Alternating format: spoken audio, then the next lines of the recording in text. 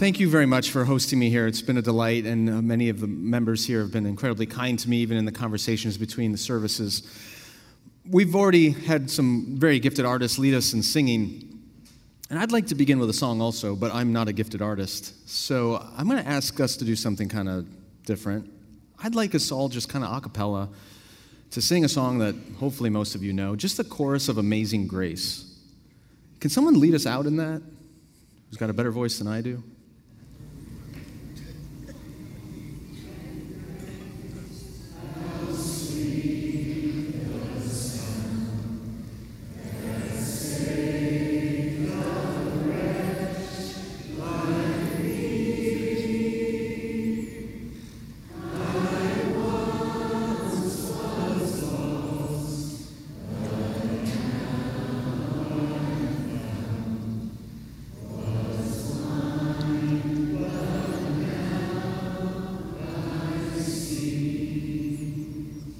Great. Beautiful.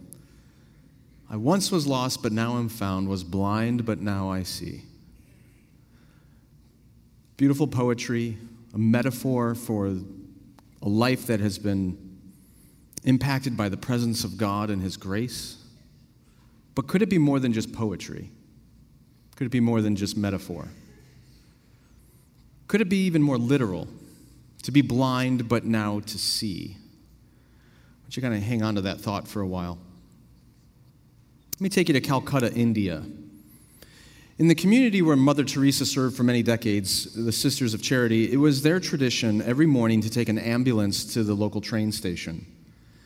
Because every night, poor families would come and abandon their loved ones at the train station who were too sick to be cared for at home anymore, and they didn't have any money to take them to the hospital. And every day, the Sisters of Charity would collect these abandoned sick people, bring them back to the hospital in the ambulance. And one day, they found a man at the train station who was in really bad condition, very close to death. He had open wounds all over his body, maggots actually eating his flesh. And when he came back to the hospital and Mother Teresa saw him, she claimed him for herself. She spent all day by his bedside, cleaning his wounds, trying to keep him cool and comfortable, praying by his bedside. And then very briefly in the afternoon, he found the strength to open up his eyes and thank her, and then he died. That night when she came to dinner with the other sisters, they said that she had this radiant smile on her face, and they asked her, "Why are you so happy?" And she said to them, referencing Matthew 25, "Because today I had the privilege of caring for the dying Christ." Remember, Jesus said, "That which you do unto the least of these, you've done unto me."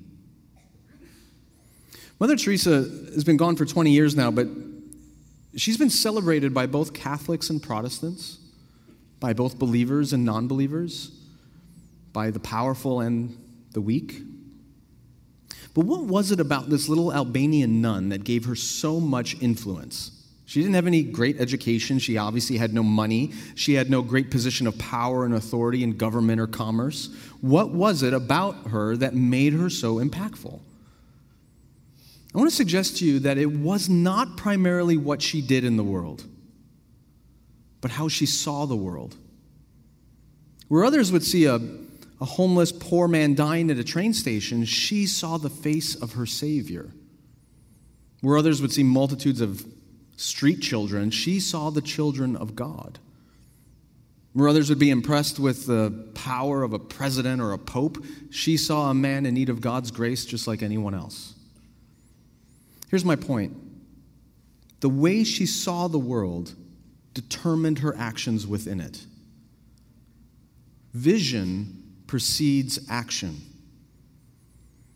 I have the privilege of traveling a lot all over the country, and increasingly internationally, and particularly when I'm in North America and I go to different colleges, universities, churches, Christian conferences, retreats, whatever it might be, there's a constant theme that comes up, particularly among the leaders that I talk to, and it's about what to do in response to the declining influence of Christianity in the West. What do we do with the fact that our institutions are shrinking, that fewer people who are raised in the faith stick with it, that those who are outside the faith see no appeal in exploring it? And even those who are within the faith and who are attending church regularly, by most statistics, are living less and less consistently with the values that Jesus taught us. How do we explain this and what do we do about it? I generally run into two solutions. One side says that the problem is that we need more resources. We need new and better resources to teach people about Jesus, to teach them to follow him, to give them the information they need and equip them to actually live out the Christian life. And every time I hear this, I throw up a little bit in my mouth. We are the wealthiest, most resourced Christians who have ever lived in the history of the world. We have more churches, more books, more radio stations, more conferences, more colleges and universities, more retreats. We have more resources than any people ever in the history of the world to follow Jesus. I can't really make an argument for the problem being a lack of resources. Okay, so if it's not that, then what is it? The other explanation I hear everywhere I go is it's not a lack of resources, it's a lack of motivation. We're just not on fire enough for our faith. We're not committed enough. We don't sacrifice enough. We don't give enough. There may be some truth to that depending on what kind of community you're a part of. But again, most places I go, I meet incredibly remarkable people.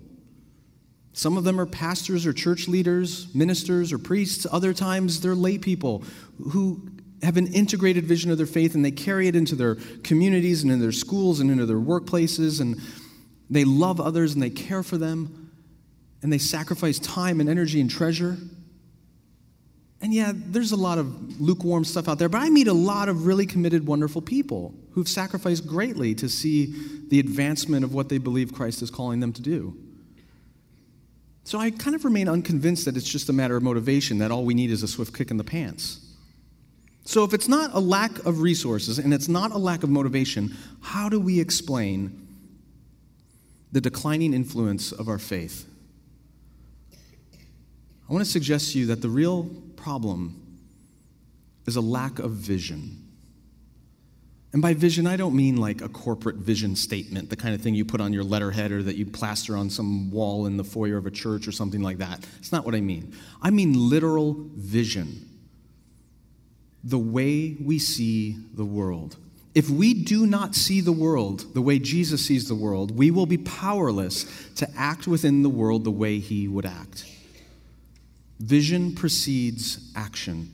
And you see this in Jesus' own ministry. When you read the Gospels and his interactions with his own disciples, you find that Jesus spent very little time giving his disciples practical teaching.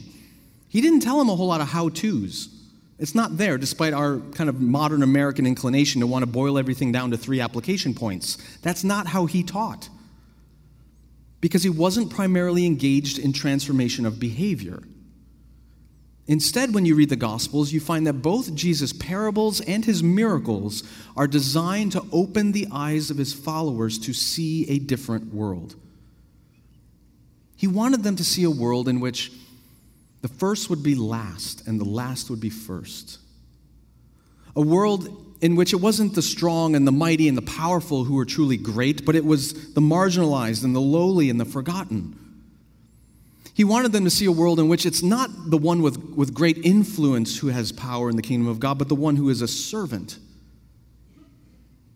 He wanted them to see a world in which it was actually the widow who puts just a penny into the offering, who actually gave more than anyone else. He wanted them to see a world in which even a rejected and crucified Messiah is lifted up to become king over all.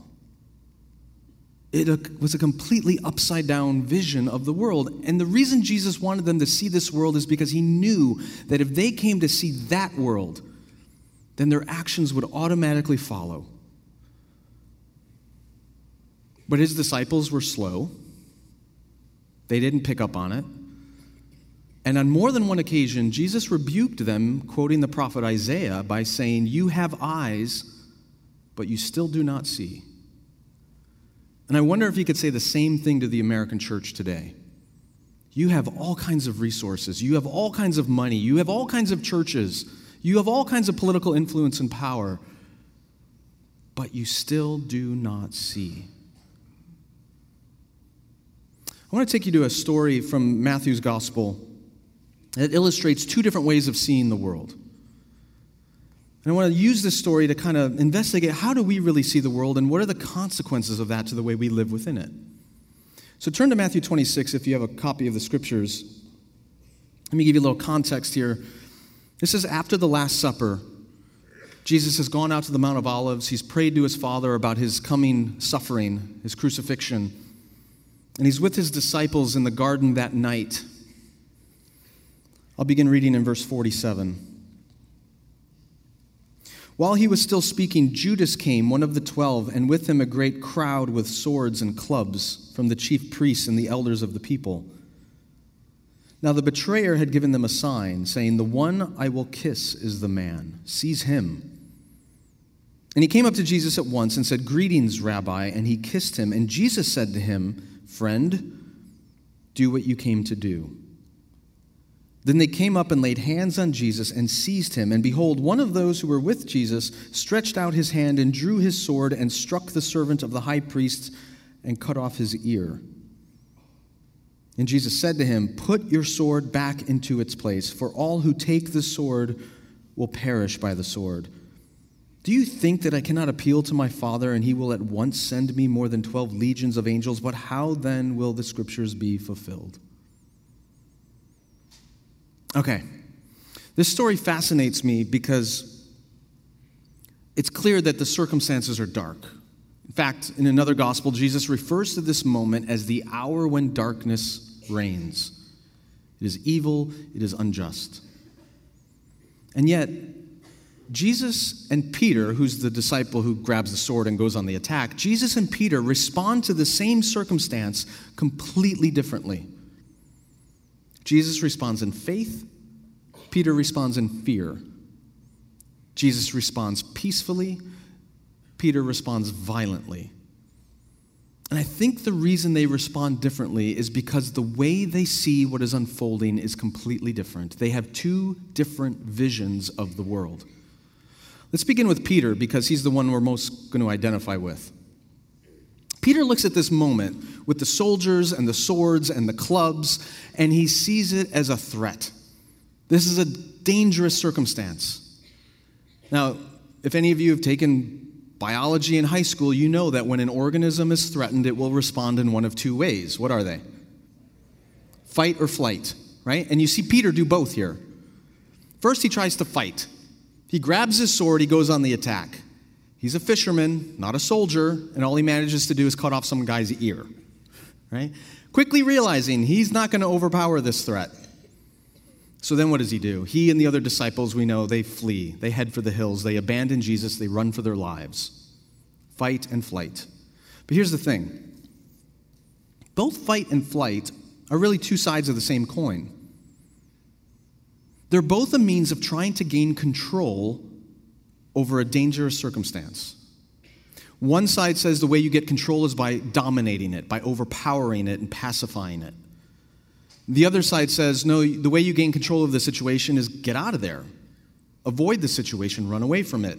But they're both a means of control. So you see the kind of pattern, the perception that you're under threat, the world is a dangerous place, which provokes fear. And in fear, we respond with a desire for control. Okay.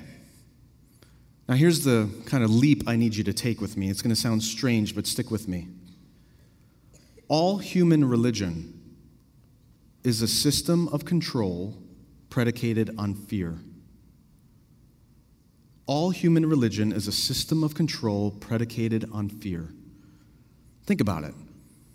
If you believe that this world is a fundamentally dangerous and threatening place, a place of scarcity where you're not going to know if you have enough, a place of chaos and disorder where you don't know what's going to happen tomorrow and what kind of evil or injustice might come your way, if it's a world of ugliness where all kinds of terrible things happen, and if that's how you see the world, as a dangerous, threatening place, you are going to be afraid.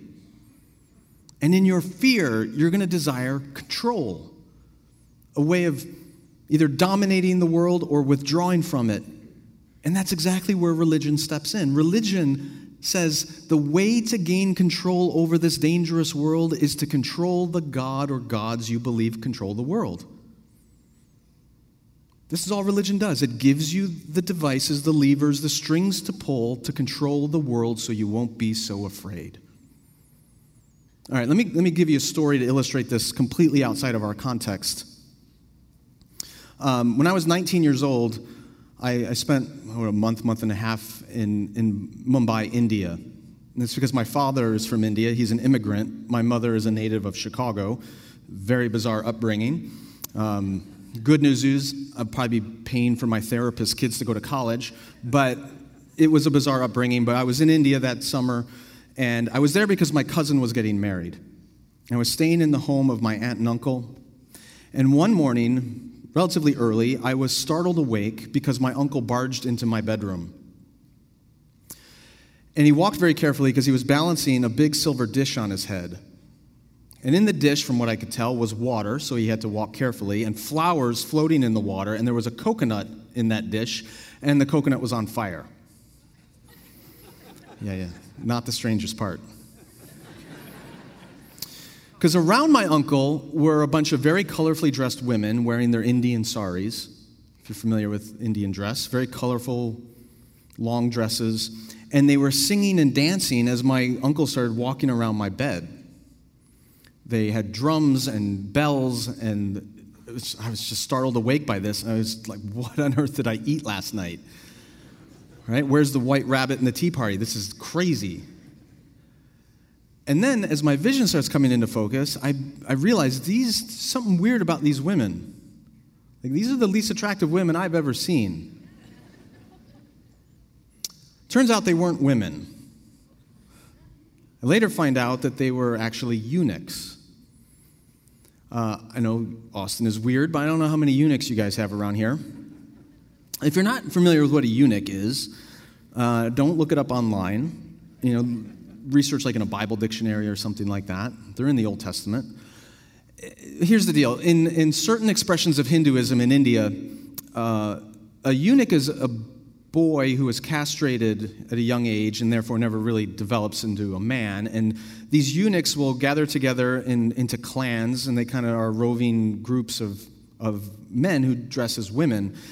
And they're kind of seen as holy people because they're sort of genderless or between genders and therefore more like the divine, like God, who is without gender. And so they go around looking for homes that are celebrating a birth or a marriage or some kind of significant event.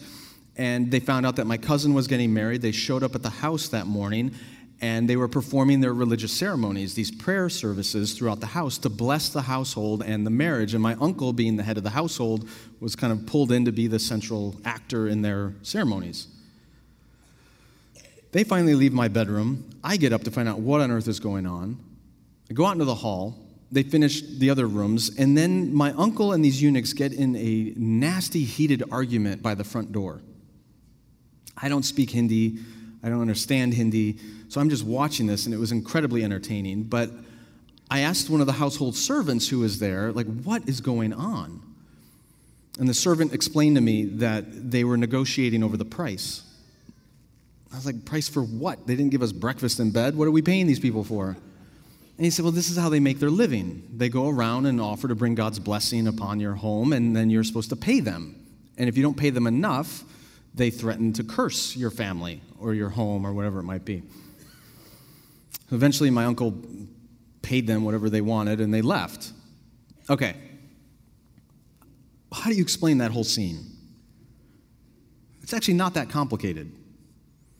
Entering into a marriage or having your child enter into a marriage is a dangerous and unpredictable thing. You don't know how it's going to go. And so you become afraid. And in that culture, in that religious tradition, the way you get a sense of control, the way you get God on your side to ensure that things are going to go all right, is apparently you bribe a group of cross-dressing eunuchs. Right? That's the lever of control. Now, you can giggle about that and how weird and superstitious and exotic, and you might think my family over there are completely crazy, country bumpkin, uneducated, superstitious maroons, but they're not. My uncle, who passed away a few years ago, was actually a very successful businessman, highly educated. He had businesses in Hong Kong, Tokyo, New York, all over the world. And yet here he is bribing a bunch of cross-dressing eunuchs. Why? If you believe the world is a dangerous place, you want control. And different religious traditions give us different means of control. This is why pagans would drop a virgin down a volcano to make sure there's a harvest next year. But here's the thing. Is your relationship with God really that different? How many of us negotiate with God because we're afraid? Gosh, I don't know what's going to happen with my marriage. I don't know what's going to happen with my health. I don't know what's going to happen with my job. I don't know what's going to happen in my community. I don't know what's going to happen in my country. And so we say to ourselves, okay, well, I'm going to go to church regularly so God will bless me. I'm going to give more money so God's favor is on me. I'm going to say these prayers more regularly to kind of get God's attention. I'm going to keep my morality or my sexuality within certain prescribed boundaries so that everything will go well with me. It's the same thing. It's fundamentally rooted in a vision of the world as a dangerous and threatening place. And so we desire control, and we turn to religious means to get that control. So why is this such a problem? Well, let me just give you two reasons. There's a theologian in the Middle Ages named Thomas Aquinas. And Aquinas said that fear is a contracting posture of our soul. That when we're afraid, we turn inward. That all of our resources, our energy, all of it contracts inward because we revert to a posture of self-preservation. And all we can think about is ourselves, protecting myself, my family, my clan, my church, my community. And from that contracted posture caused by fear, we are incapable of living in an external way, of loving and blessing and forgiving. And he compared it to a city under siege. If you know anything about kind of medieval history, when an invading army would come against a city, all the peasants in the countryside would collect all of the resources they could. And they would run into the city behind the wall, they would put up the gates, and they would hunker down, hoping that they had enough resources inside the city to outlast the army outside the city. The longest siege lasted, I think it was 22 years or something like that. And that's kind of an image for what happens when we're primarily afraid, when we look at the world as a dangerous place. We turn inward and we become self-obsessed. We hoard our resources. We hoard our love. We hoard our energy. We don't give. We don't sacrifice. We don't serve others. And we certainly don't do that toward those we disagree with. It becomes a safety-driven enclave. And here's the other big reason why this is such a problem, the biggest reason. From that posture, that inward turning of fear, when we believe the world is a dangerous and threatening place, you will find it impossible to follow the teachings of Jesus. In fact, you will probably read the teachings of Jesus and come up with excuses for why you don't have to follow them or for why he didn't really mean it. I mean, just take the Sermon on the Mount, his most famous teaching, Matthew 5, 6, and 7. Jesus says some pretty remarkable things there. Give to the one who asks of you. Don't deny the person who's asked you to go 1 mile to go 2. If someone strikes your right cheek, turn them your left also. Do not store up for yourself treasures on earth. Pray for your enemy. Love your enemy. That's a command that doesn't just mean have like sentimental feelings towards bad people. To love your enemy means to actively seek and do what is good for the person who hates you. Forgive anyone who has wronged you. Those kinds of commandments are absolutely nonsensical if you are afraid. If you believe the world's dangerous and threatening, those commandments make no sense. And so we come up with all kinds of elaborate reasons why Jesus wasn't really serious, despite the fact that he ends that whole sermon with a story about actually doing what he just said. Do you know the story about the wise and foolish builders? He says, the wise builder is the one who hears my words and actually does them. He was serious. He wants us to actually live this way. And we go, Jesus, you're nuts. Because if I live that way, this world is going to destroy me. You can't be serious. That's the problem that we face today in the West. We see the world as a dangerous place. In our fear, we want control, and control bars us from doing the very things that Jesus invites us to do. And you wonder why so many people outside the church look at Christians and say, why don't you look more like Jesus? Why do you look so self-interested? Why are you primarily protectionist? Why are you always trying to identify who's out to get you, what group is against you, or who are the bad people in the culture that we need to destroy or strip from power? Why are you always running away with your families into little enclaves and isolated settings where you don't have to engage anybody who thinks differently than you or acts differently than you because you're worried about how it might infect your faith or your family? Why are you so afraid? Let me tell you something else. If you're listening to Christian leaders or those leaders who claim the mantle of Christ, and they're primarily leading you to be more afraid, they are not leading you by the power of the Spirit of Christ. Because we have not been given a spirit of fear, but one of power and freedom. Somehow, I don't know how it happened, but in the Western church, we've actually made fear and anger into virtues. And they're not. They will prevent us from loving our neighbor and following the teachings of Jesus. Okay, that's the bad news. What's the good news? That's how Peter saw this circumstance. How did Jesus see it? Let me show you the more excellent way. Judas arrives with the soldiers, and Jesus doesn't run away. He doesn't flee. He doesn't grab a sword. He doesn't fight. He doesn't seek control. Instead, he says to Judas, friend, a word that both emphasizes Jesus' love and the depth of Judas' betrayal. Do what you've come to do. And then when Peter grabs the sword and goes on the attack, Jesus turns around and rebukes Peter and says, no, this is not how it's supposed to be with you, those who follow me. Those who live by the sword will die by the sword. And then we know from the gospel account that Jesus actually knelt down and picked up the severed ear, and he healed the man who has come to kill him. He actively loved his enemy. And later in the gospel account, as Jesus is on the cross dying, he looks out upon those people who had betrayed him, who had unjustly tortured him, who were unfairly killing him. And he said, Father, forgive them. They don't know what they're doing. How did Jesus have the strength to forgive, to love, to not run? He says exactly why.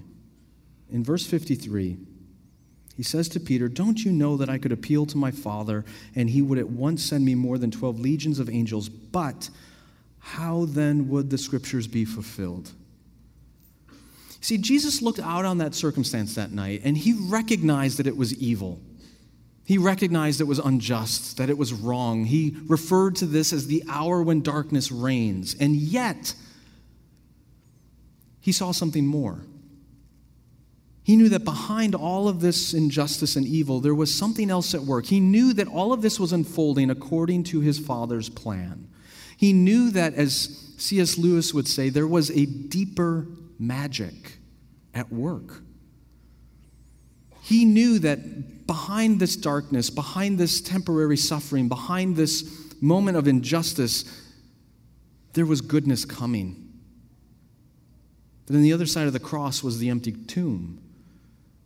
That he would be raised up, that he would be glorified, that he would be rescued from evil.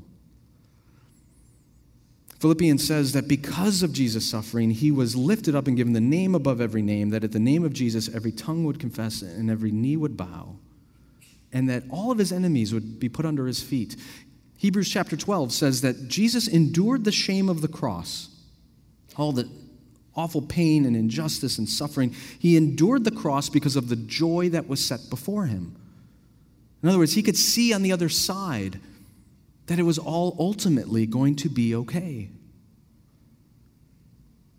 Here's a simple way of putting it. Jesus recognized that despite everything that was unfolding, this is still a God with us world in which we are ultimately perfectly safe. Do you believe that you are perfectly safe? Do you believe that there is ultimately nothing that can do any harm to you? Paul says in Romans chapter 8 that nothing in all of creation, neither height nor depth, angel or demon, life or death, nothing in all the cosmos can ever separate you from the love of God in Christ. If that's how you see the world, as a perfectly safe place, then you don't have to be afraid. And if you don't have to be afraid, then you don't have to seek control. And if you don't have to seek control, guess what? The commands of Jesus suddenly make perfect sense. It makes sense to love my enemy, to forgive the one who's wronged me, to give to the one who asks of me, to bless the one who's cursed me. It makes sense because what's the worst they can do to me? Ultimately, not even death has any hold on me. If we believe that, if we see the world that way, if that's the vision we have of the world, of the God with us world, we have just become the most dangerous people on the planet. Dangerous not because we can go out there and destroy things and dominate people, but dangerous because there's nothing this world can do to us that would ever prevent us from loving even our worst enemy. The world has no hold on us if we see a God with us reality. And until we have that kind of vision, we will be powerless to following the commands of Jesus. Let me tell you a story that kind of illustrates this. In 1956, Martin Luther King Jr. was a 26-year-old Baptist minister in Montgomery, Alabama.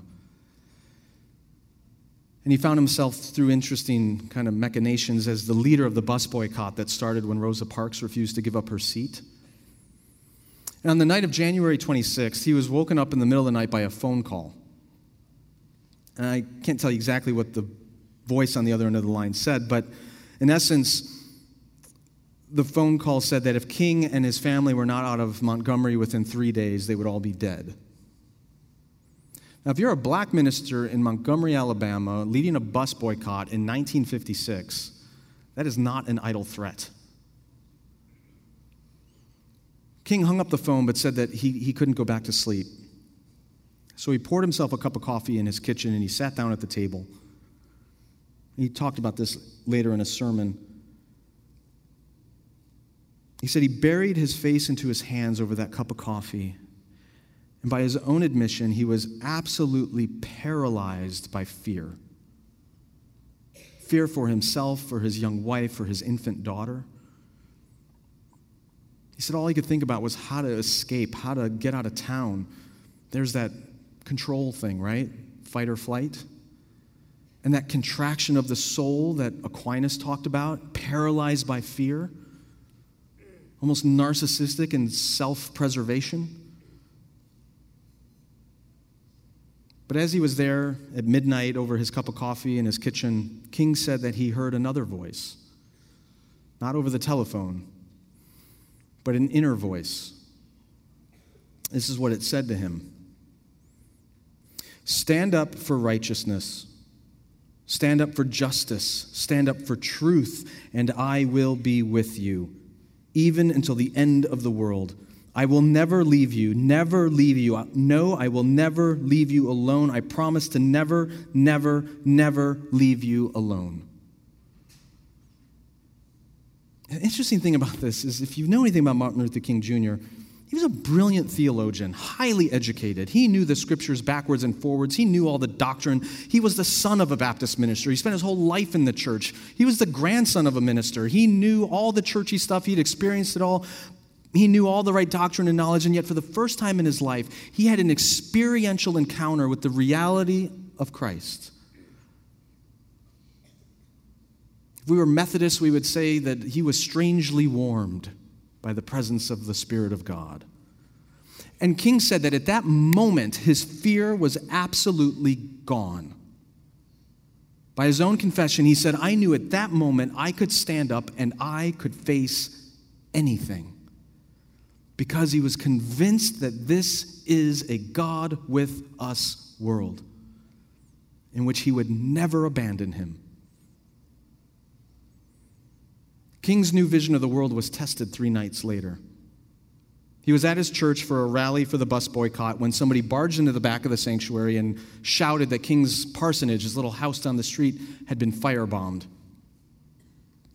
The entire congregation with King ran down the street and sure enough found his house engulfed in flames. This little house where his wife and daughter were. Thankfully, they had escaped unharmed. But as King got there, he looked around at the situation and realized that the bigger danger was still in front of him. Because surrounding his house was a very angry mob of African American citizens ready to riot for this attack on their leader's home. And they were armed. They had guns, rifles, and baseball bats. It's at that moment that King did something just stunning. He stood on the porch of his still burning house and he spoke to the crowd. And here's what he said to them. He who lives by the sword will die by the sword. I want you to love your enemies. Be good to them. Love them and make sure they know you love them. For we are doing what is right, we are doing what is just, and God is with us.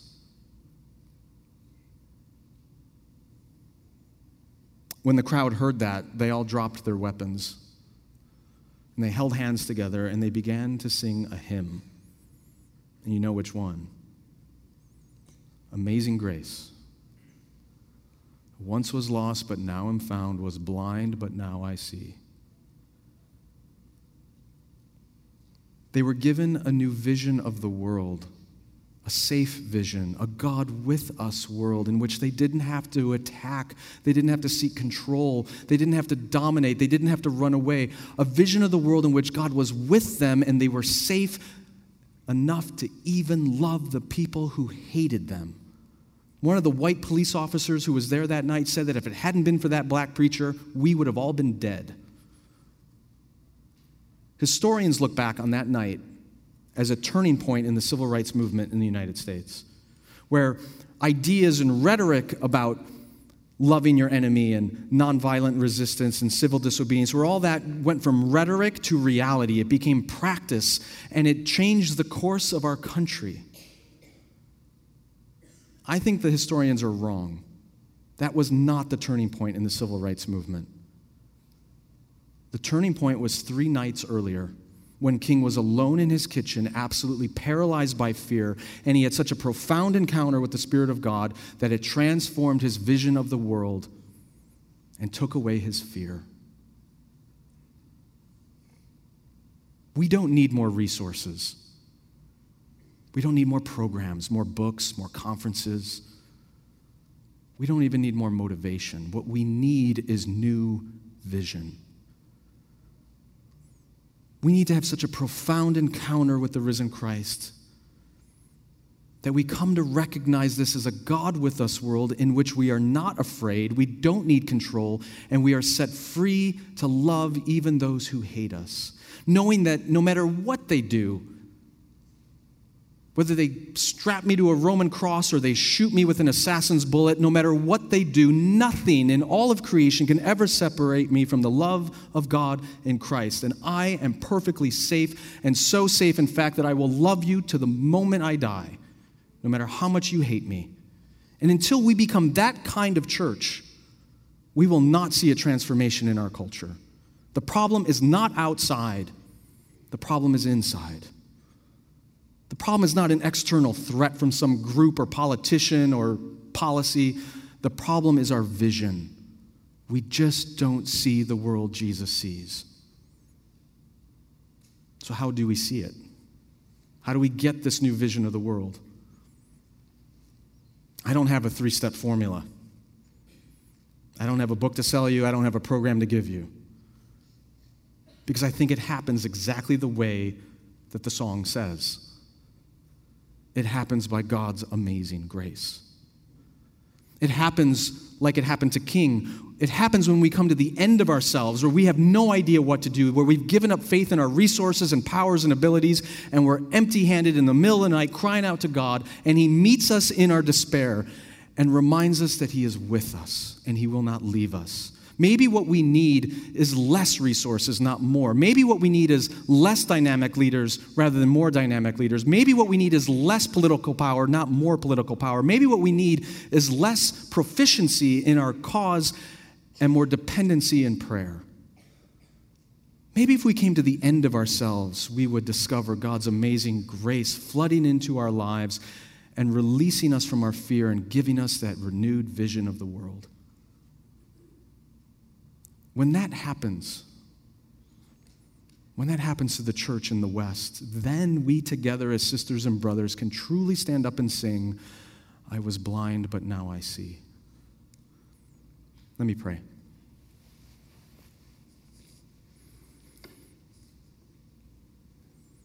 Our Heavenly Father, we thank you for your patience,